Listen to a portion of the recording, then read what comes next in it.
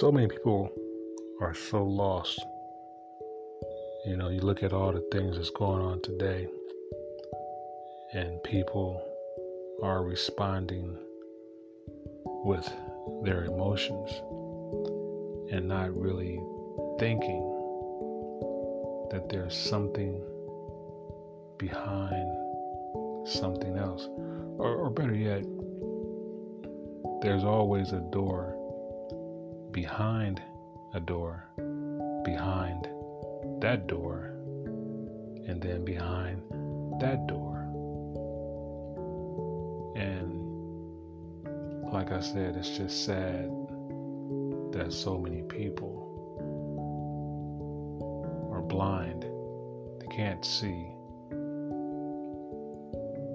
what's really going on. They can't see. And it's just really sad. So many people that I know, we don't talk anymore.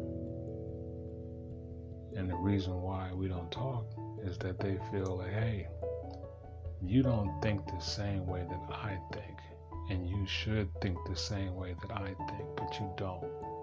So we can no longer conversate or be associates or friends or anything of that matter. And I'm like, wow, has it come to that? That the difference of opinion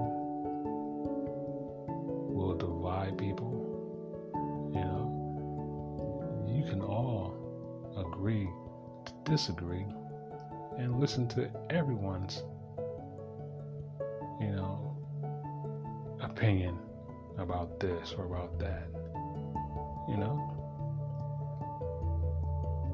But to shun someone because they don't fit in that mold of all the rest of the tribe, it's just sad.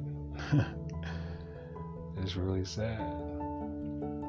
And what's even more disturbing is that people continue to teach their children madness.